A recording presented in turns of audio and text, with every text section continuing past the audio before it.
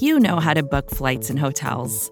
All you're missing is a tool to help you plan that unbelievable travel experience. That's why you need Viator. Book guided tours, excursions, and more in one place. There are over 300,000 travel experiences to choose from, so you can find something for everyone. And Viator offers free cancellation and 24/7 customer support for worry-free travel. Download the Viator app now and use code Viator10 for 10% off your first booking in the app. Find travel experiences for you. Do more with Viator. Welcome to the Pride of Detroit PODcast. PrideofDetroit.com. Pride of Detroit on Twitter. Pride of Detroit on Facebook. The most glamorous, finest, toe-tapping, watch-wearing podcast around about the Detroit Lions. And I'm going to be even more obnoxious and more overbearing. And you're going to have to learn to deal with me because the Lions got a second win, number 2. Imagine what happens when this team is actually good. Imagine what happens when this team is like literally just dunking on people, because it will happen at some point. I believe, and maybe that's the takeaway from this game. I'm Chris Perfett, your adequate host at Chris Perfett on Twitter. Still wearing off the glow of post-game of an utter domination of the Lions beating down the Arizona Cardinals, who were 2 games ago looking like you could pencil them in for the NFC West crown. Now I don't know. But let's get to the rest of the crew. Jeremy Reisman, fearless leader at Detroit on Lion, still mustachioed, still rocking and glam stepping and doing all that stuff. How's it going, Jeremy? How's this one feel? Oh, it feels good, man. I know they're like, I feel like an afterglow will wear off and some people will complain about draft and all that nonsense. But man, that was a complete Lions game that we haven't seen in quite some time. In years, no question. And it felt good to see it all come together in maybe one of the more unexpected places where, given where the Lions roster was, given the opponent, given, nobody inside Ford Field, it just didn't feel it. You went into week 15 thinking the worst was going to happen, especially coming off of a blowout from the Broncos, and you get something completely different and it changes everything, right? It changes the complete perception of the future of this team. And maybe that's an overreaction. Maybe it isn't. But right now I'm enjoying what I'm seeing. And that's all that matters to me right now. It's a feather in the cap of Dan Campbell and this crew, I think, more than the Minnesota game was. Yes. Like no even question. More than that. Like, I know that first one probably feels special to him, but we got to get to our third man here since we're doing Ric Flair voices. Let's bring in Ryan Matthews, the rock god at Ryan_POD. Ryan, buddy. No mocks needed. No mocks needed. Hashtag no mocks needed. No mocks needed. Don't bother us about mocks. Man, what a win by the Lions today. Like, just what an incredible football game from start to finish. Like, this wasn't even, like you said, Chris, I think, for as much as this team celebrated that first victory over the Vikings, and rightfully so, when you get a walk-off touchdown, yes, absolutely. As your first win, absolutely. Yeah, you should definitely celebrate that. But this win is the kind of win that really defines your year. I mean, it's not saying that the Lions can go out and lay an egg the rest of the season, but I just don't think that's on the table. I think that with the way that they fought in this game and the way that they put together a 4-quarter victory, this was the most complete game that they have played all season long from start to finish. And it was just so funny how it started. It started with the Jared Goff sack, and it was like, oh man, this here we might be go a long again. one. And then he found the spinach. Then he found the Popeye spinach. Yeah, and I mean they go into halftime up 17-0. They're making great play calls on 4th down.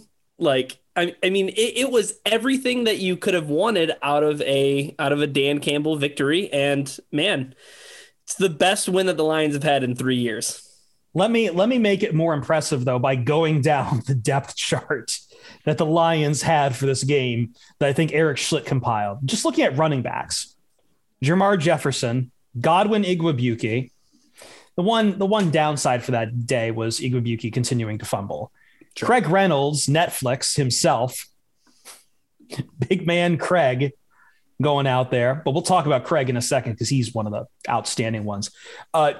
Charles Harris at will linebacker. Your Alex Anzalone, who left in this game at some point. Will Harris playing on like the outside corner? Yeah. Because they're trying to figure out their quarterbacks because I can keep going on, Jeremy. This was not the Lions at their most complete. I think the only place where they've really improved personnel quality wise coming into this game versus where they were a few weeks ago is wide receiver, because we'll talk about it in a bit, but Amon-Ra St. Brown has turned into Sun God, the living weapon. And Josh Reynolds continues to have that connection with Jared Goff. Every other position feels like it's been taken a step back from injuries, from flu, from COVID, from call-ups. Shane Zylstra was involved in this. Brock Wright was involved in this. For all the wrong reasons. Jason Kabinda had a touchdown. They brought in a litter of guys in the secondary, someone named Brady Breeze and Savion Smith. Breeze. Fantastic name bracket guys, but guys that just, no one had ever heard of going into this game. And yeah, I mean, you're right. Like defensively, the point is they weren't in the name bracket, right? Yeah, they weren't even eligible for the name bracket. They weren't eligible for it. But like, yeah, I feel like this is combined with the Baltimore Ravens game in week 3 or 4, or whatever that was. This was Aaron Glenn's like moment, because you mentioned it, like they're down their top 2 or 3 linebackers. They're down, both the Okwara brothers. They're down Trey Flowers. They're getting crazy production out of Charles left Harris. In the middle of this game. Anzalone, yeah, in the first half, he didn't play much at all. We mentioned all the defensive back stuff. No Tracy Walker, no Jerry Jacobs, no, Ifeatu Melifonwu barely played at all because they just got him back at the last minute. So they put Will Harris, the guy that everyone hates at outside corner, and it all freaking works. The Cardinals don't score a touchdown until the final 5 minutes of the game, when the Lions were just giving up yards anyways because they already had a 21-point lead. This Aaron Glenn's finest moment, I think, with the Lions, and it's so telling that they're getting this sort of productions out of cast-offs, out of practice squad players, and it just makes you think like where's the limit for this defense once they start getting some like actual bona fide talented guys that can that don't need good coaching up. They're automatically already good. And man, that's got me feeling good, because this team hasn't been great defensively all year. They've shown flashes, and they weren't perfect today. I think the Cardinals had 3 or 4 runs of 20 plus yards, but when they got into the red zone, the Lions clamped the hell down. And I think the most telling sequence of events was the fourth down, the goal line stand, right? First down, I think they get a nice tackle from 4th and 3 on the 3rd. Yeah. Yeah. The first down, they get a tackle from Will Harris on a screen pass. I don't remember what happens on 2nd down. 3rd down, Oruwariye breaks up a pass in the end zone. And then 4th down, AJ Parker gets a pass breakup. Those are guys. Yeah. Will Harris playing out of position, AJ Parker, undrafted rookie, and Amani Oruwariye, who, like, listen, I mea culpa. Like, this dude is playing his ass off right now. I think on that second play, Jalen Reeves-Maybin got involved, and great day for JRM too. Yeah, absolutely. And so, I mean, the secondary is playing much better. They're not perfect, but again, like it all comes back to coaching, and that's probably the entire story of the entire game. But to me, defensively speaking, I just came away so impressed with their effort. I think I joked around after, because we did our Madden sim, and the Lions won the Madden sim like 13-10 or something low scoring. And I said, if Aaron Glenn can hold the Cardinals to 10 points, that dude deserves a head coaching job right freaking now. And, because he might deserve one right freaking now. He gave up 12, so he should be okay, Jeremy. Yeah, and really only 6, because that touchdown at the end. How much can you really trust that? I guess. I don't know. I mean, no other.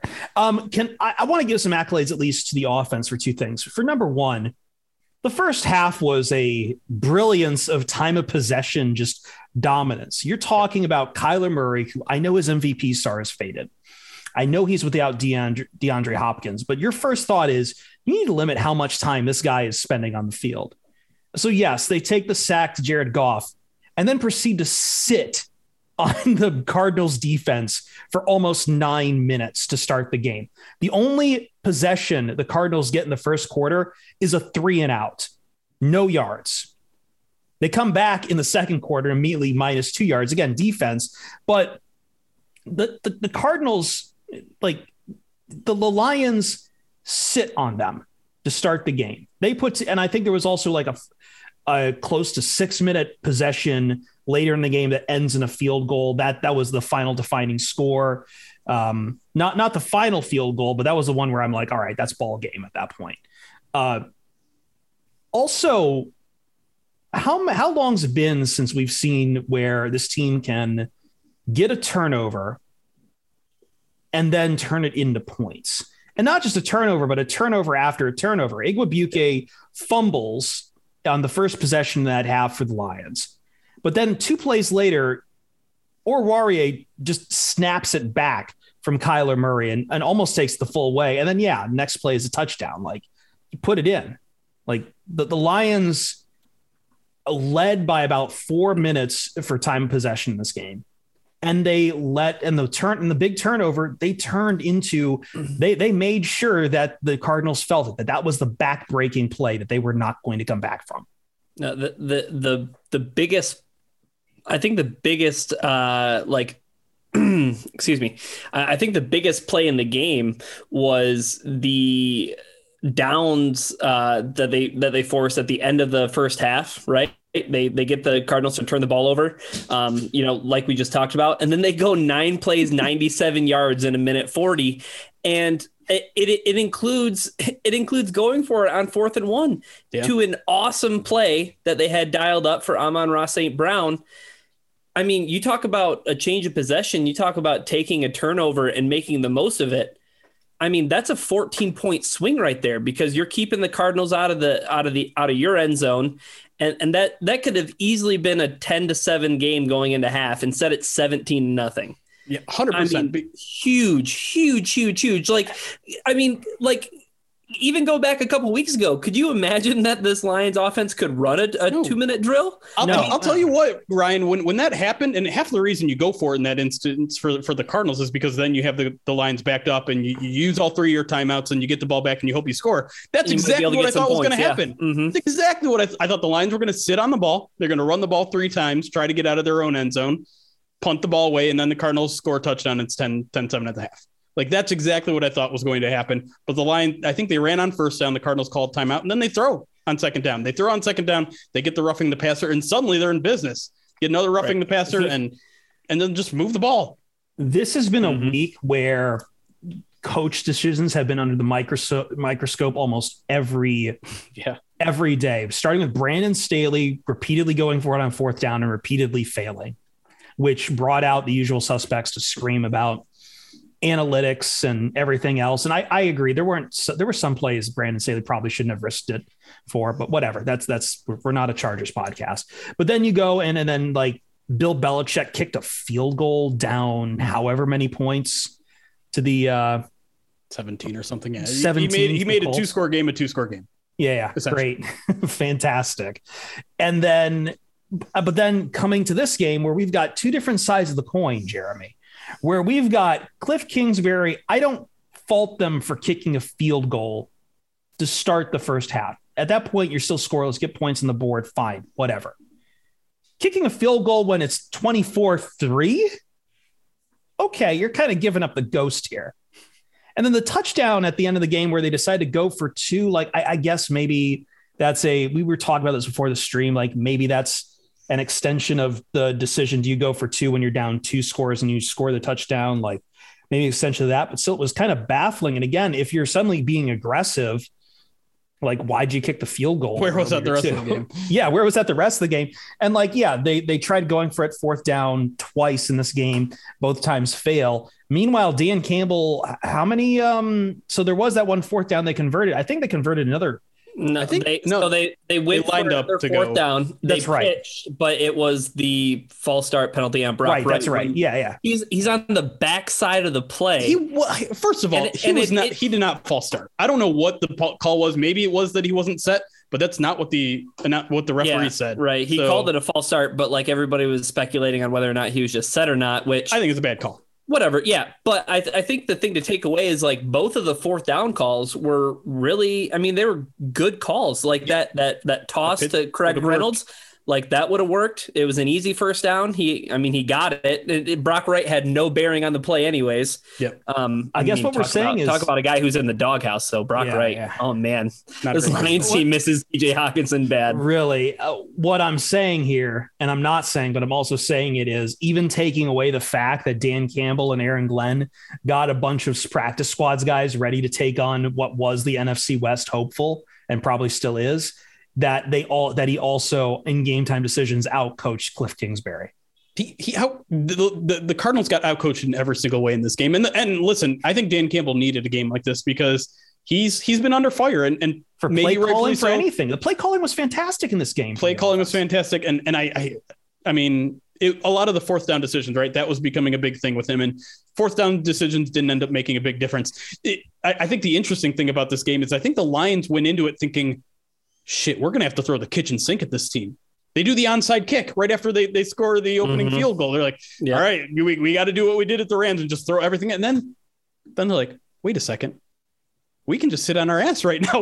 We're up 17 points. We smell blood. We smell blood. We don't have to do anything. We can just run the ball 40 times and win this game. And like defensively, I hate to keep bringing it back to defense, but like they got to Kyler Murray a lot. They were super aggressive on defense. Kyler Murray's height's getting a lot of passes broken up. And well, here's the thing, like that's a very dangerous game to play. And Dan Campbell said it himself after the game. If you send pressure at Kyler Murray, you better do it smartly, because if you leave those rushing lanes, he's going to burn you with his legs. And what happened? Kyler Murray finished with 3 rushing yards on 4 attempts. Yeah, most impressive. I predicted he was going to get 70. I'm an idiot right here. The most impressive thing Kyler Murray did was he chucked up like everyone. I think Gus Johnson on the Fox broadcast was going nuts because it was like a 45-yard throw because he had wheeled back so far to avoid pressure. It was only a 19-yard gain. It was a prayer. Yeah. And I mean, credit to Aaron Glenn for the the design of the defense. The scheme there, but really credit to the players. I mean, like I said, when you blitz Kyler Murray, you cannot leave your rushing lanes, and the Lions with, again, a set of guys that probably wouldn't be playing on most teams did exactly what they were asked of. And the game plan worked really to perfection. I still can't really believe it. Well, the one thing is you just look at the drive by drive. I mean, first possession for Arizona, 3 plays, 0 yards, punt. Next possession, 3 plays, -2 yards, punt. Next possession, 7 plays, 19 yards, punt. Turnover on downs, and then the end of the half. Like, I mean, they pitched a shutout in the first half, and for all intents and purposes, like, I mean, they gave up that 1 touchdown, but like we said, that was, I mean, the game was well over by then. Like, just it was from start to finish, just a complete game. And it was something that like we haven't seen the likes of in like, I honestly can't remember. Like we never saw a game like this under the Matt Patricia era because, the Lions also dealt the Cardinals their first loss on the road this year. Also, like they were 7-0 coming into this game. And I mean, the Lions, like, let's not lose sight. The Lions were 13.5 point underdogs at home. They skunked the Cardinals. They were the third team in since 1970 that the worst team in the NFL beat the best team in the NFL more than 8 weeks into the season. Like, yeah, that never happens. It doesn't happen. I think I saw the last time the Cardinals were shut out in a half was 2018. When was the last time that Kyler Murray beat the Lions? Never. Never done it. Never. He's never done it. Never, ever. He's never done it, and he's had 3 tries. All right. I want to take a quick break. Hashtag we own Murray. We own Murray. Yeah. We own our small son, Kyler Murray. Can't get the ball over his lineman. All those jokes about his height, whatever. Let's take a quick break. When we come back, I want to examine some individual performances because there's definitely a man of the hour named Reynolds. There might be another Reynolds we mentioned. There's a sun god. There's plenty of there's two different guys named Harris. Bearing the lead. Yeah. I thought your lead was Netflix and chill.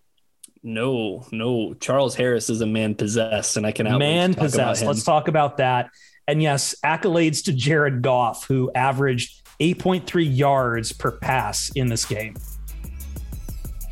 Never thought I'd see that again. We'll be right back on the Pride of Detroit POD cast.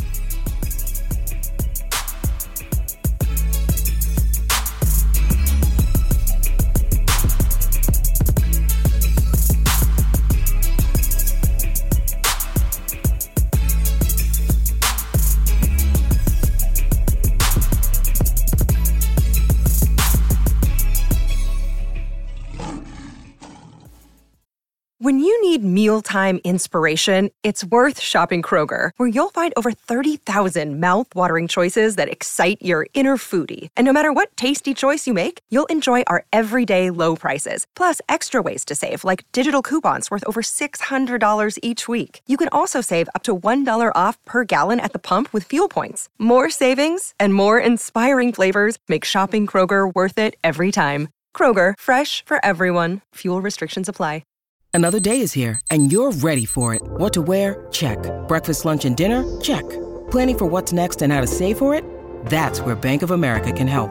For your financial to-dos, Bank of America has experts ready to help get you closer to your goals. Get started at one of our local financial centers or 24/7 in our mobile banking app. Find a location near you at bankofamerica.com/talktous. What would you like the power to do? Mobile banking requires downloading the app and is only available for select devices. Message and data rates may apply. Bank of America NA, member FDIC. Welcome back to the Pride of Detroit POD cast. Time to get into some individual performances. We wrap up Cardinals and Lions here. Let's table Craig Reynolds for a second. Craig deserves a lot of attention, but do we start with Jared Goff? This is the first time we're going to be to really talk about Jared Goff in a good capacity. We talked a little bit about him during the Vikings game, but my man here is out here posting a 93.8 QBR and averaging 8.3 yards per completion per pass. I mean, listen, we've seen flashes of Jared Goff here and there. We haven't seen him do it for an entire game. And, he didn't have to do much in the second half, but that's only because he was so good in the first. Like, he was great. The touchdown pass to Amon-Ra, he had pressure in his face, stepped up, made a perfect pass to him. The touchdown pass to Craig Reynolds was just as impressive. Tight window there. Craig Reynolds made a nice catch. I'm sorry, Josh Reynolds made a nice catch there, contested catch there. And listen, like, I don't know what else you could have expected out of Jared Goff. Maybe one or two passes probably should have been picked. They were kind of weird, but 21 to 26, like 5 incomplete passes. You can't complain about that. He threw it downfield. He threw 3 touchdowns. He had a damn near perfect passer rating. I mean, just a fantastic game from him overall. Like, and he took shots. That I think that's the other thing. Like, what they get called for 3 or 4 roughing the passers in this game. And he fought through it all.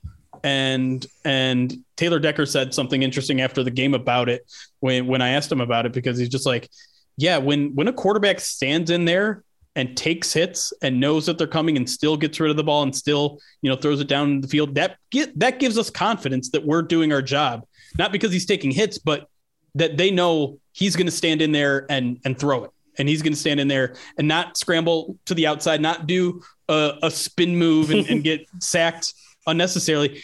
Now now the offensive line is playing with the confidence, knowing if they just do their job, Jared Goff is going to hang in there and he's going to wait for a play to develop and he's going to find the open receiver and he's going to hit him. And that's what he did the majority of the game. And listen, we don't need to talk about the big picture topics yet of whether Jared Goff is suddenly redeemed and can he be the quarterback of the future. Let's settle all that.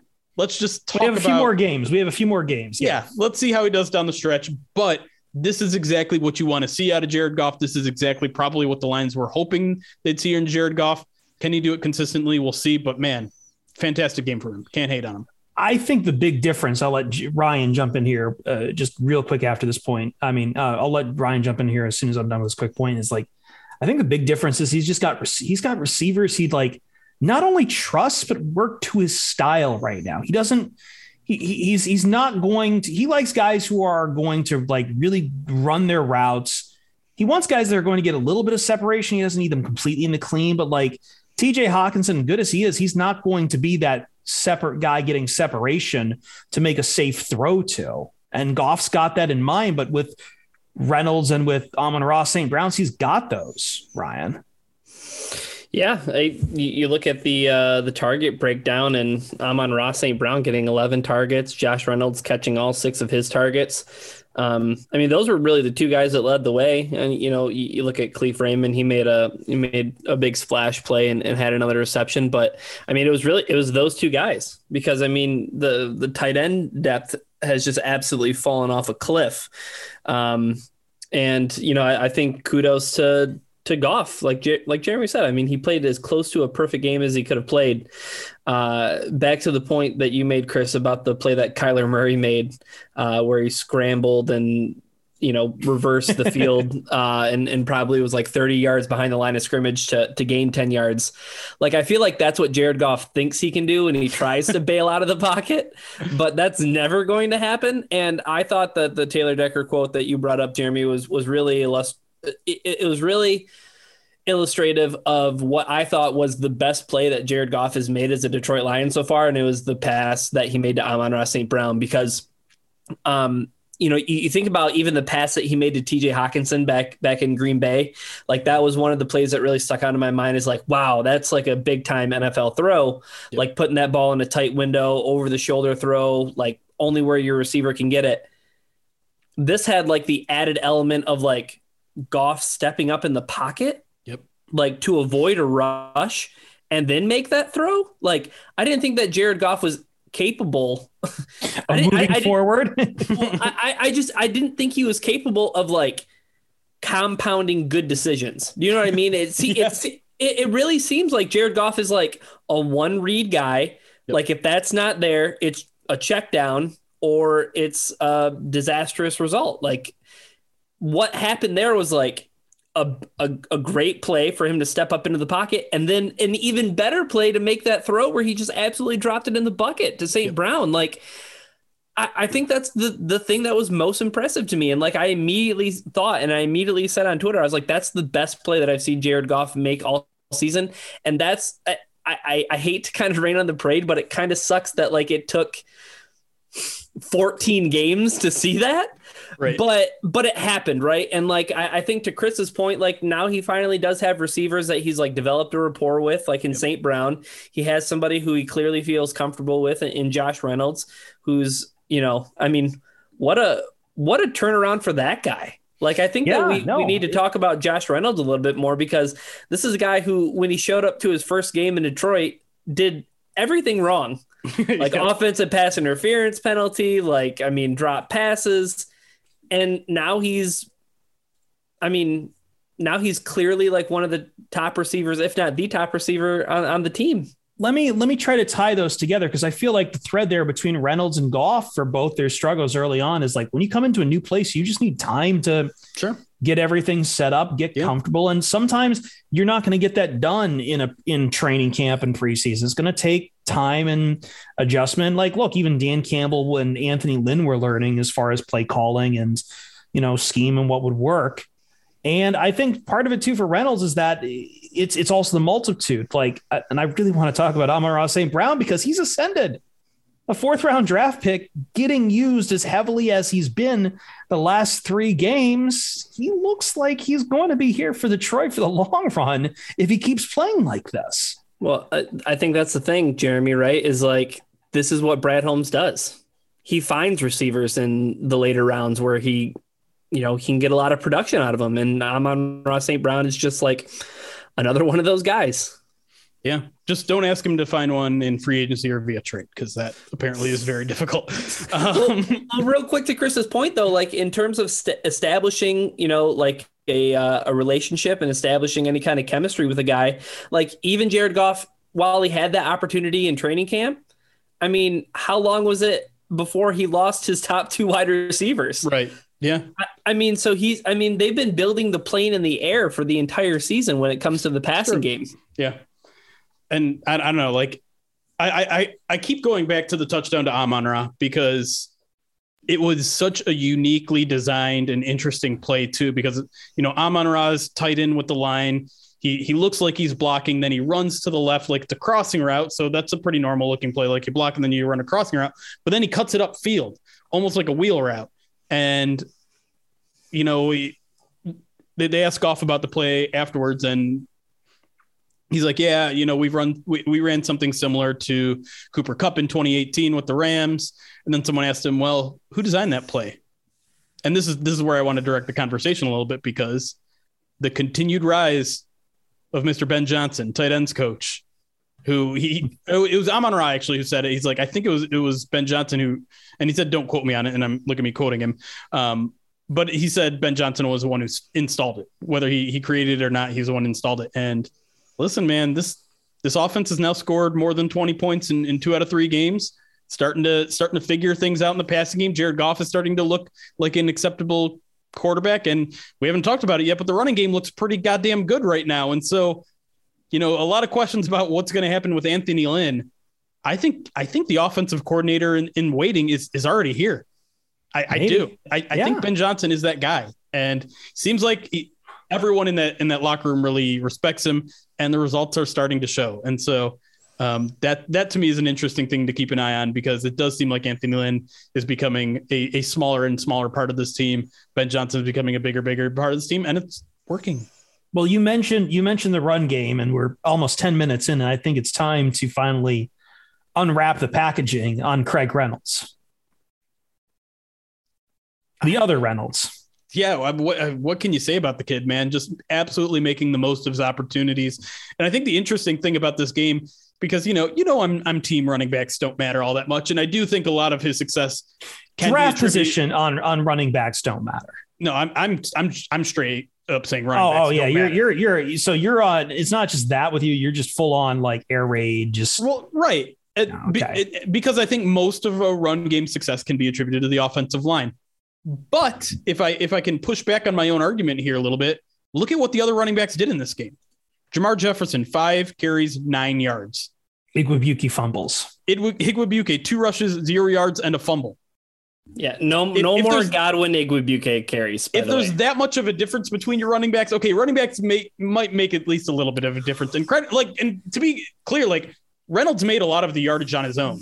Like he did that spin move that one time where he's running left and then he reversed field with that spin move and got like 8 or 9 yards. Huge play from him. And so Craig Reynolds deserves a ton of credit. I'm not trying to take it away from him, but I do think, I think the Lions offensive line is just murdering people right now. And they're missing key parts. They're missing Penei Sewell is player. Yeah, and meanwhile, Penei Sewell, it doesn't matter because Penei Sewell's jawing off at the defensive line and is like one of the best graded tackles from PFF this year. Like, I can't wait till they get Ragnow back. If there's one reason on the personnel side, like I think the coaching is the biggest reason to be optimistic about this team's future. And we saw evidence up and down the field today of that. But if you're looking for personnel, like I think the offensive line is just playing their ass off completely. Like what they had 2 sacks on the day, 1 or 2 sacks. And the first one came on the first play of the game and it was Jared Goff's fault. Like Chandler Jones and Marcus Golden combined for 19.5 sacks going into this game. They had really good pass rushers and you didn't hear their names most of the day unless they were getting flagged for roughing the passer. No, that was the one thing that I said, like in our preview podcast, Jeremy, is like, I thought that the Cardinals would rack up sacks in this game. I thought it was going to be one of their like get right bounce back games. And I think, I don't think I was alone in that either. Like, you tweeted out like what a bunch of idiots we all were because every single one of us like picked the Cardinals by multiple scores. Yeah, by like 20 points. Oh, I thought you were calling me an idiot because I had pi in my score. Like the mathematical special kind of idiot. I know. Names from the defense. Who do we got? Oh my gosh, Charles Harris. Let's start with the man on fire. Yes, Charles Harris should be NFC Defensive Player of the Week. Yeah, like without question. I'm with you 100%. Like, here's the thing: like 12 tackles for an edge defender is insane. That's off ball, like 12 tackles for an off ball linebacker. That's a great game. If you get it from an edge defender, a guy who's mostly rushing the passer, that's fucking insane. Like, excuse my language. 3 tackles for a loss. 1.5 sacks. I thought he had 2.5. Did they not give him the second one? They didn't give him the other one because I think they might have counted it as like one of a rush, maybe. Yeah, well, sometimes when it's an aborted snap, I think they don't give him credit for a sack. But like, essentially, he had 2.5 sacks in this game. Right. Yeah. He was. Dude, it was more than just that, and I want you to go there, Jeremy. I mean, I think his best play was the read option from Kyler Murray, where he contained him completely and beat him to the corner and stopped him for 0 yards. That was one of the most impressive plays I've seen from anyone on the defense. And, it doesn't get the fanfare of a turnover, but man, that was extremely smart and extremely athletic from a guy like Charles Harris. And I thought it was the best play of the game.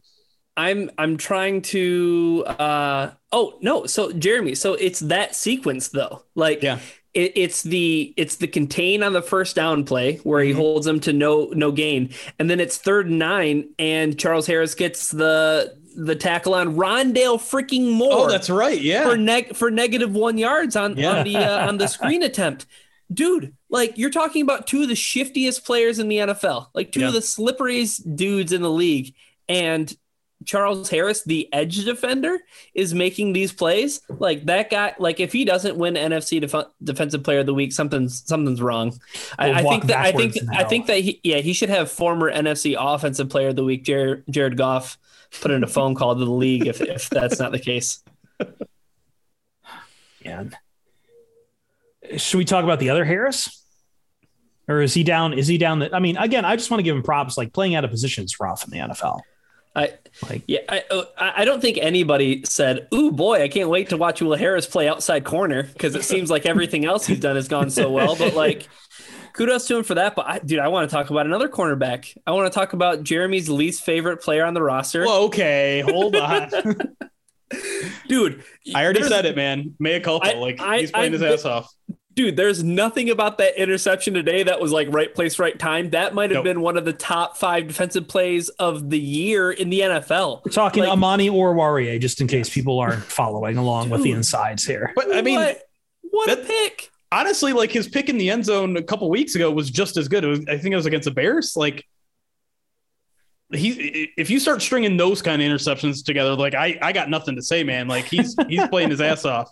And he's getting that, like, and it's not just that play in the red zone too. He had that play in the red zone. He's improving. And again, like, this goes back to coaching. I think, like, we're seeing these guys in the defensive backfield starting to improve, and you have to give Aubrey Pleasant credit. You have to give Aaron Glenn credit. And I mean, the frustrated part in me is like, man, like, if Amani Oruwariye is improving this much and could have developing, Okudah done? Yeah, what could they have done with Okudah, man? If they can do that with Jerry Jacobs, like, I'm so rooting for Jeff Okudah to come back from this Achilles, because I'm seeing what they're doing with less talented, less athletically talented guys. If Jeff Okudah can get in there and those guys can work their magic on him, like, maybe they got a shutdown corner on their hands. I want Chris to get in here. The last thing I want to say about that is to kind of piggyback off the Will Harris thing. Like, whatever they did today, it worked for Will Harris, right? It worked for this defense. And I think that, looking to the future, you would think that this defensive coaching staff, they're going to put Okudah in a position to succeed no matter where he is. Yep. You know what I mean? Like, they're going to find the right spot for him to be a successful NFL player. And man, I'm with you, Jeremy. Like, I just hope he gets right. Yeah. And I mean, like, you're going to look to this. I mean, we're going to talk a little bit of draft next too, but like, I know there's some DBs coming up in the draft too. Like, I don't know. We'll have to see where the Lions land, obviously, with their pick. And I'm not ready to talk about that, but like, there's some corners. No mocks needed. No mocks needed. This is a deep class as far as cornerback as well. Like, I'm not saying to replace Okudah, but like, if you want to pair up Okudah and get some other talent up there, like, it's clear they can coach these guys up. They can get them ready. Yeah. They can get them ready to go out there every Sunday. Doesn't matter who it is. And even for players to step in a pinch, because the one other guy that I want to give kudos to is somebody that we mentioned earlier, but Jalen Reeves-Maben. Like, that guy was all over the place, and he got put on spot duty. Like, they put the green dot on him as soon as Alex Anzalone went out. And I mean, that guy was, he was in Kyler Murray's face. He was breaking up passes. He was making tackles. Like, there was that one play that I'm thinking about. I think it was when the Cardinals were threatening to score before the half.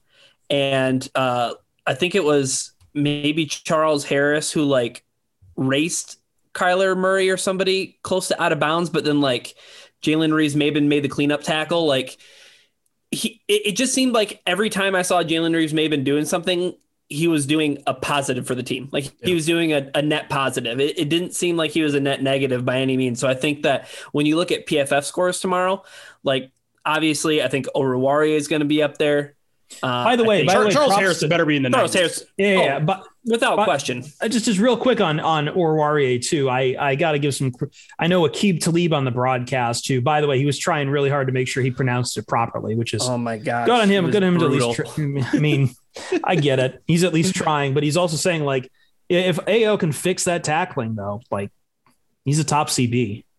I don't know if I trust. That might just be Talib gassing him up, but we're talking about Aqib Talib, one of the best to play at that position. Like saying that, looking at he certainly knows what good play looks like. Yeah, he knows what good chains look like and where to get them.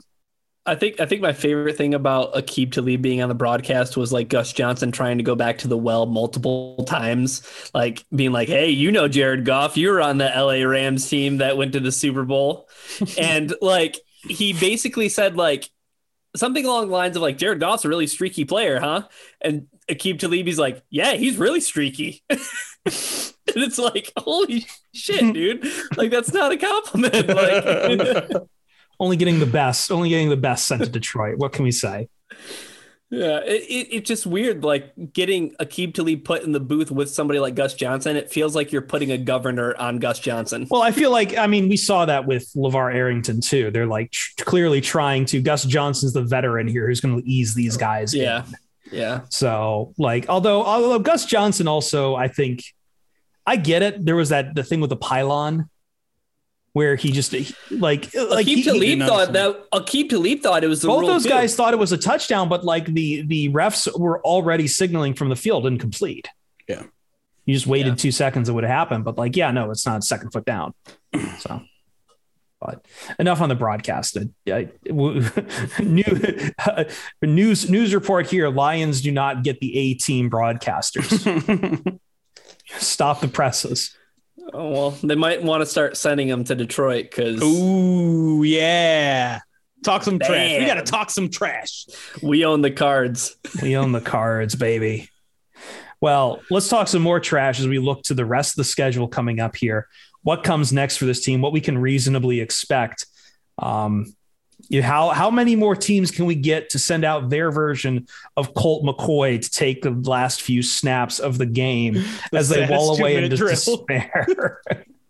What a sad 2-minute drill that was. Oh my God. But also like kudos to the Lions for not letting them score on that final drive. Like I did not want that score to be 30. Yeah, that'd be up on a billboard if you let Colt McCoy score on you. It's not that. I wanted that final score to represent what the actual game was like, and a 28-point win over the Cardinals, or an 18-point win. I'm sorry. Math failed. But like, and even that is generous because that touchdown, like we said, was a give up drive for the Lions. They were just like, you want to throw 8-yard passes over the middle? Fine. It's like, dude, you've already burned 2.5 minutes. There's less than 5. Fine. You want it so bad, take it. All right, let's take a break. And then, yes, I think no mocks, but we will touch a little bit on what this means for draft position and why it's not that big of a damn deal. How about that? We'll be right back on the Pride of Detroit PODcast.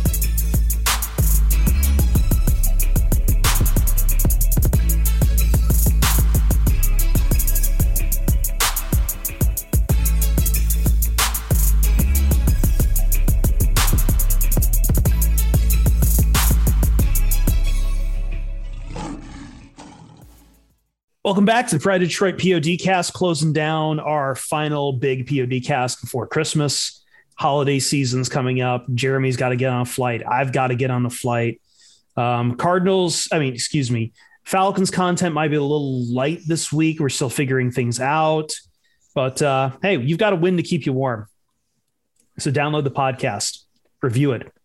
Make sure we're the most reviewed Lions podcast out there. Can I read a couple really quick? Because I put out a call last week and we got a couple new ones. And I said, ooh, we got more insults for me is what you're saying? No, they're all very nice. Oh, wonderful. Let's read a couple before we get into draft talk. Yeah. Oman 601 gave us 5 stars, says, this is my favorite Lions podcast. I like the chemistry between the guys and I like the insight. The show's personality, and you can tell they enjoy doing it. We sure as hell do after a game like this. That's for sure. And you know, it's nice to have a coach that doesn't suck. Mary Chipmiss also gave us a 5-star review. Says, love this podcast. This is a great podcast. These guys are great, very informative and entertaining. I never miss an episode. So that means you just heard your name, Mary Chipmiss. Thank you for the review. Mary Chipmiss. Appreciate it. Keep them coming, y'all. Mm-hmm. Even if they're not 5-star reviews, we need to be the most rated Lions podcast. I'll read one more too. We've got CEBAZ20. Yes, this is a good podcast about a really bad team. So listening to the podcast during my walk to college classes. Now I've been a weekly listener for 4 years. A great podcast and a bad teammate for good content. That means CEB's also been around for some of our oldest jokes too. Well, here's the question though. If the team starts being good, does that mean that we have to start being bad for balance in the world? That's not hard for me to pull off. That's not hard for me to pull off at all. Sure. I'll just start talking more. Anyway, where do you want to, Jeremy, you said you didn't want to talk straight what this means for draft position in that. And I agree.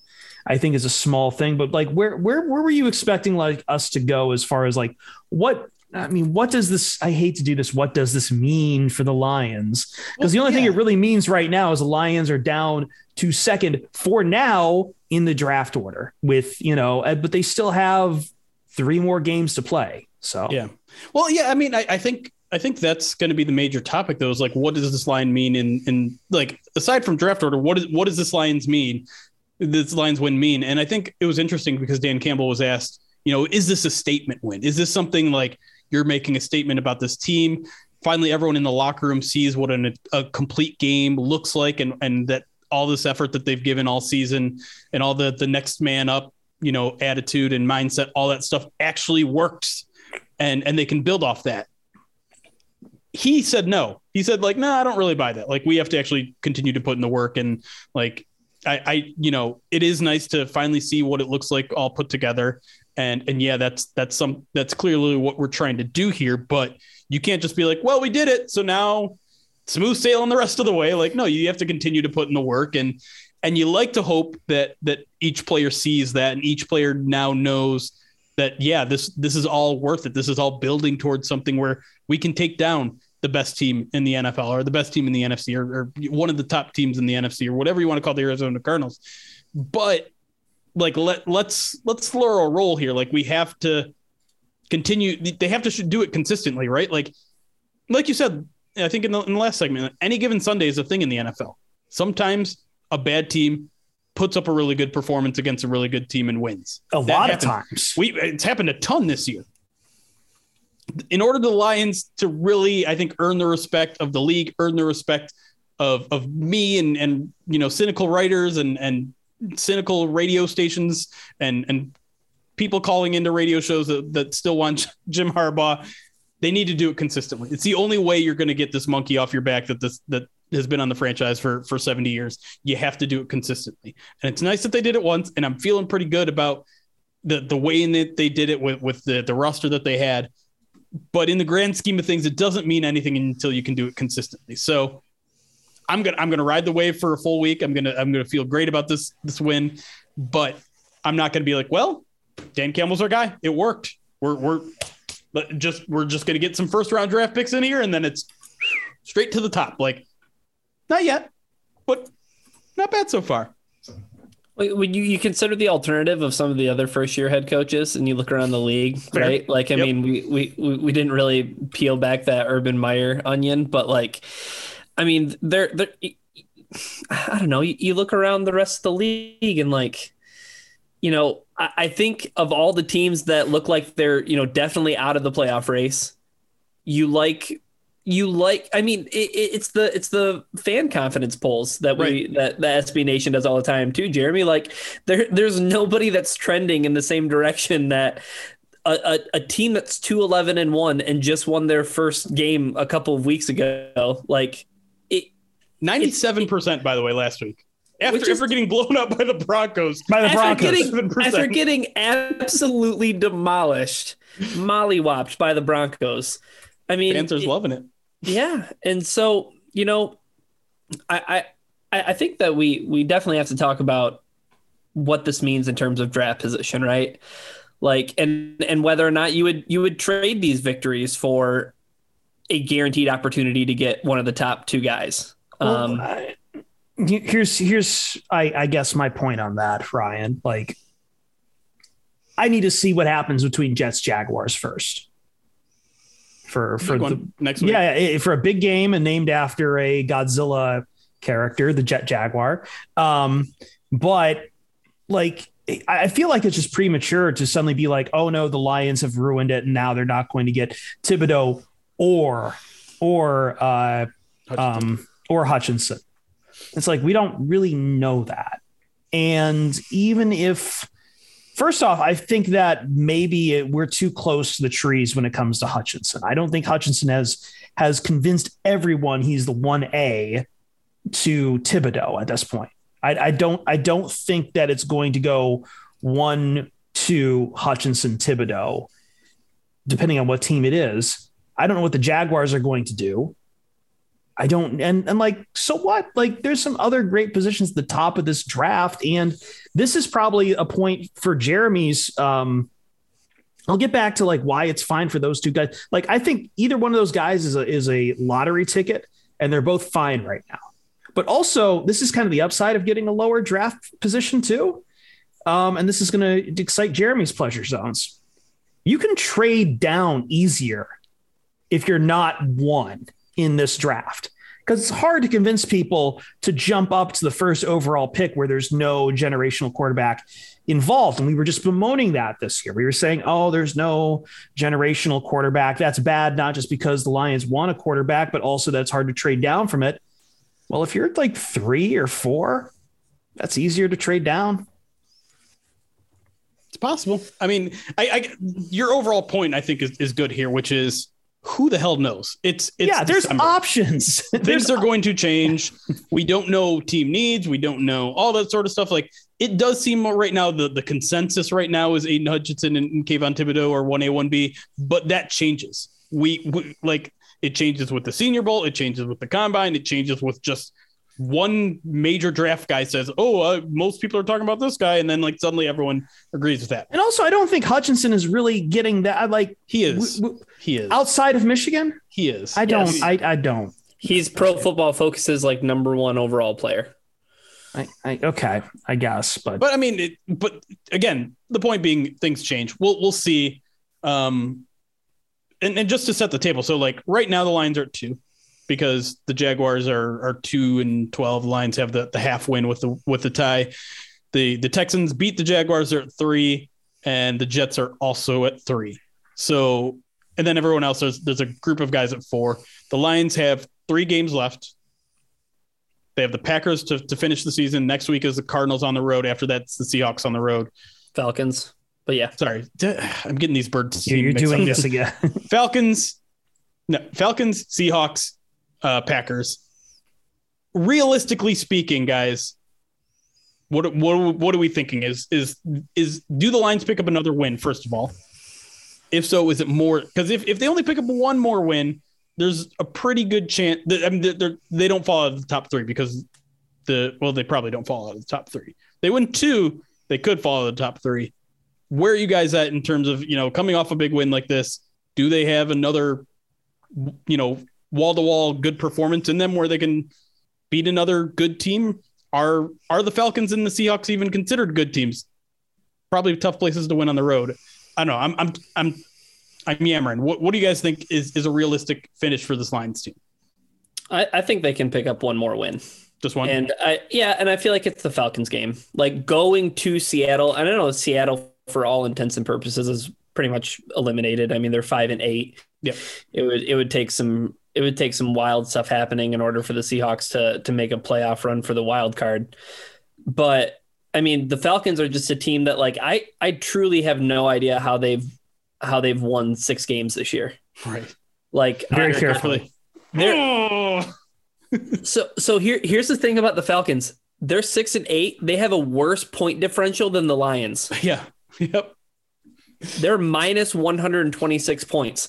That is good for, let me just double check and make sure. Well, the Jaguars are minus 174 and the Texans are minus 165. Let's leave them aside. But the Falcons, I mean, like, I think that they could pick up a victory over them. Like I traveling to Seattle, that's a tough game, and Green Bay might have everything to play for in terms of wrapping up like the number 1 overall seed in the final week of the season. But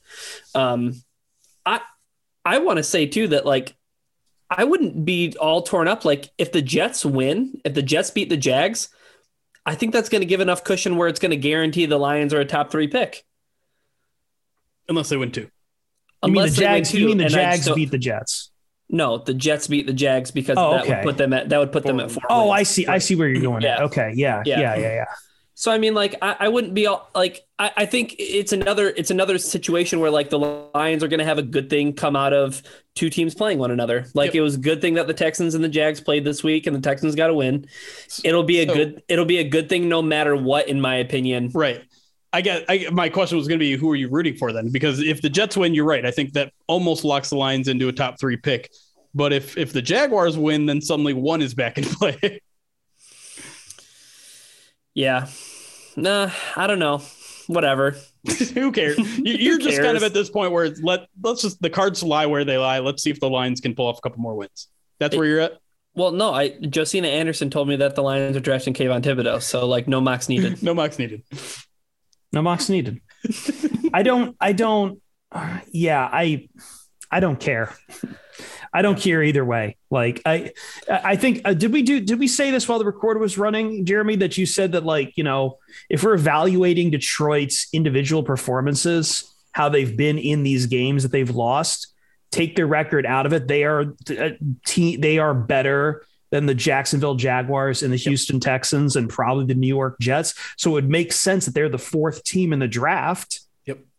It's just that they've been able to quirkily work their record to this awful position.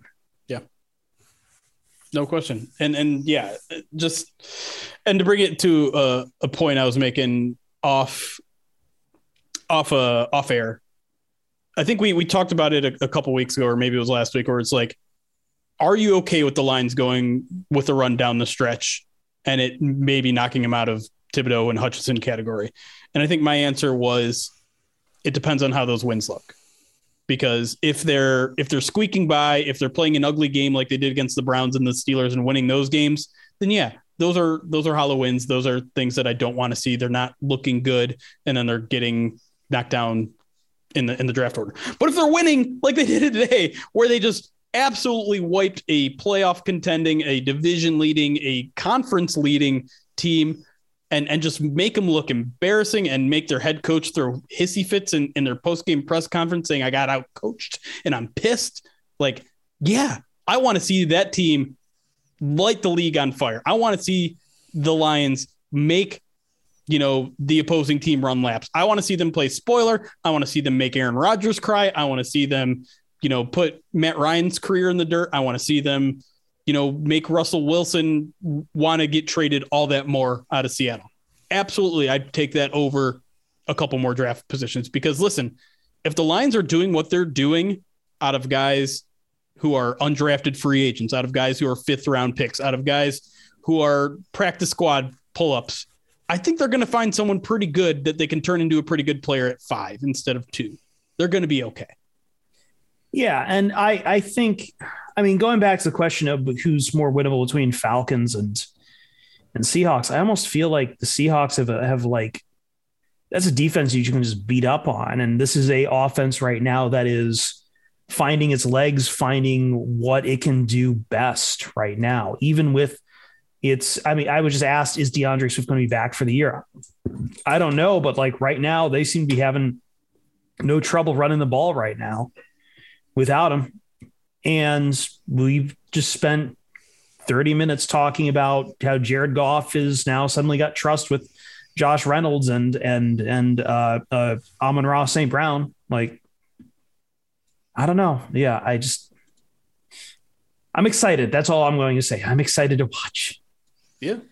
It's fun. I just hate this conversation sometimes because like as much fun as I like to update on where we are in the draft position and keep an eye on it, it becomes too much of an object Lions fans use or Detroit sports fans use, not just Lions fans, but other Detroit sports fans use to flagellate the Lions. Like this is somehow they're doing something wrong by winning. And here's the thing, like, what else could they be doing? Like, they can't be like, oh, you shouldn't be starting some fourth or fifth string guys. That's what they're doing. They did that by necessity. Like they did that and they still won. Yeah. I guess you could argue, take Jared Goff out of the like game. your plan to do major league here is not working. Right. Like I think a lot of people said like, oh, wow, the Lions put TJ Hawkinson on IR. Wow. Here comes the tank. Like they're tanking. Like, well, maybe they're like, well, you're more valuable to us next year than this year. Sure. But like the players in that locker room, the coaches, they are not tanking. And, but it's just this idea that somehow they're screwing up and missing out on something. You're not missing out on anything right now. You're not. If anything, you should take a look at what Brad Holmes did in his first draft and say, wow, he was able to get a generational tackle prospect at the 7th pick. Yep. I wonder what he'll be able to do with the top 3 or a top 4 pick. Like, and then another pick later on in that first round, and then another pick high up in the, top of the second round. Like the Lions have draft picks. Like that's all that matters, right? Like they have multiple, scratch offs. They have multiple lottery tickets. And that comes back to Chris's point about like, well, all of a sudden you're at 3 or 4. Maybe now you're in a range where there is a team that's willing to trade up for a quarterback and you can get some more draft picks. Like that should be what, Lions fans are most, when it comes to draft talk, it's like, how can the Lions get as many opportunities to get players in the draft? Because that's a lot of positions of need. There's a lot of positions of need. Yeah. They have a lot of talent they need. Sounds like you're making an argument to trade down already. Do we even need to make that argument? The one thing that I have to say, Jeremy, is that after Craig Reynolds' performance today, like if the Lions draft a running back, I'm going to be worried about you. You should be. I mean, listen, if it's day 3, I don't care. Day 3 picks or whatever. Take your shots on any position you want. But if they, like, I'm sorry, Michigan State fans, if they draft Kenneth Walker on day 1 or day 2, you might not see me for a couple days. I'm going to be carrying that draft stream even harder. All right. Oh, dude, the Lions won. I'm basking in it. I don't even know if I can get ready to pack for Colorado the way I'm feeling. Here, it's going to be quite the victory. Can I say one Monday, more man. ridiculous stat? The Lions had 2 touchdown drives of over 90 yards. Over 90, not 19. 90. Forward down the field, baby. This is a team that wouldn't throw the ball more than 5 yards down the field a month ago, and they drove 90-plus yards against the Arizona freaking Cardinals, who, by the way, had a top 5 defense in terms of DVOA. Yeah. My goodness. Yeah, that's why, yeah. We don't need to say anything else. I think we're done. Everyone, I want you to have good holidays out there. It's been an insane year for Pride of Detroit and for the Pride of Detroit community. Both you guys who watch us live on Twitch, those who follow us on the podcast feeds, thank you. And thank you. And thank you. And thank you. And thank that other person. Not you though. He's kind of weird. You and I, Jeremy is all right, I guess. Ryan Matthews doing good. Let's do more gambling talk. I don't know when that's going to be, but yeah. For myself, Chris Raffett. For me, Jeremy Reisman. For me, Ryan Matthews. Happy Festivus, assholes!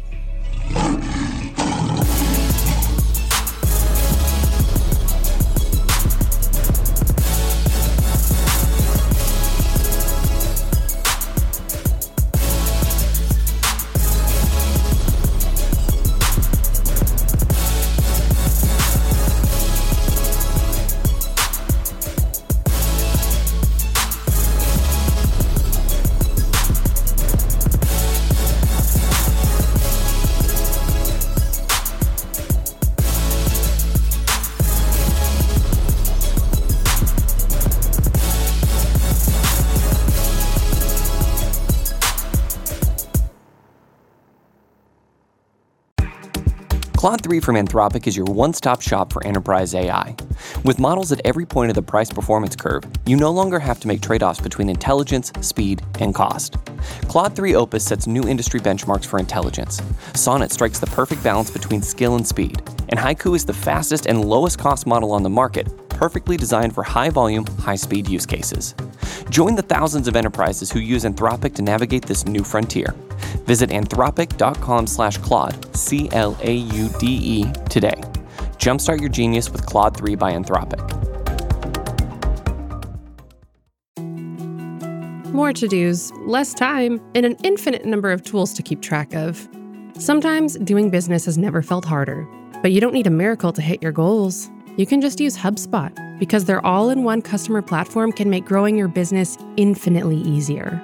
Imagine this: high-quality leads, fast closing deals, wildly happy customers, and more benchmark-breaking quarters. It's not a miracle, it's HubSpot. Visit HubSpot.com to get started today.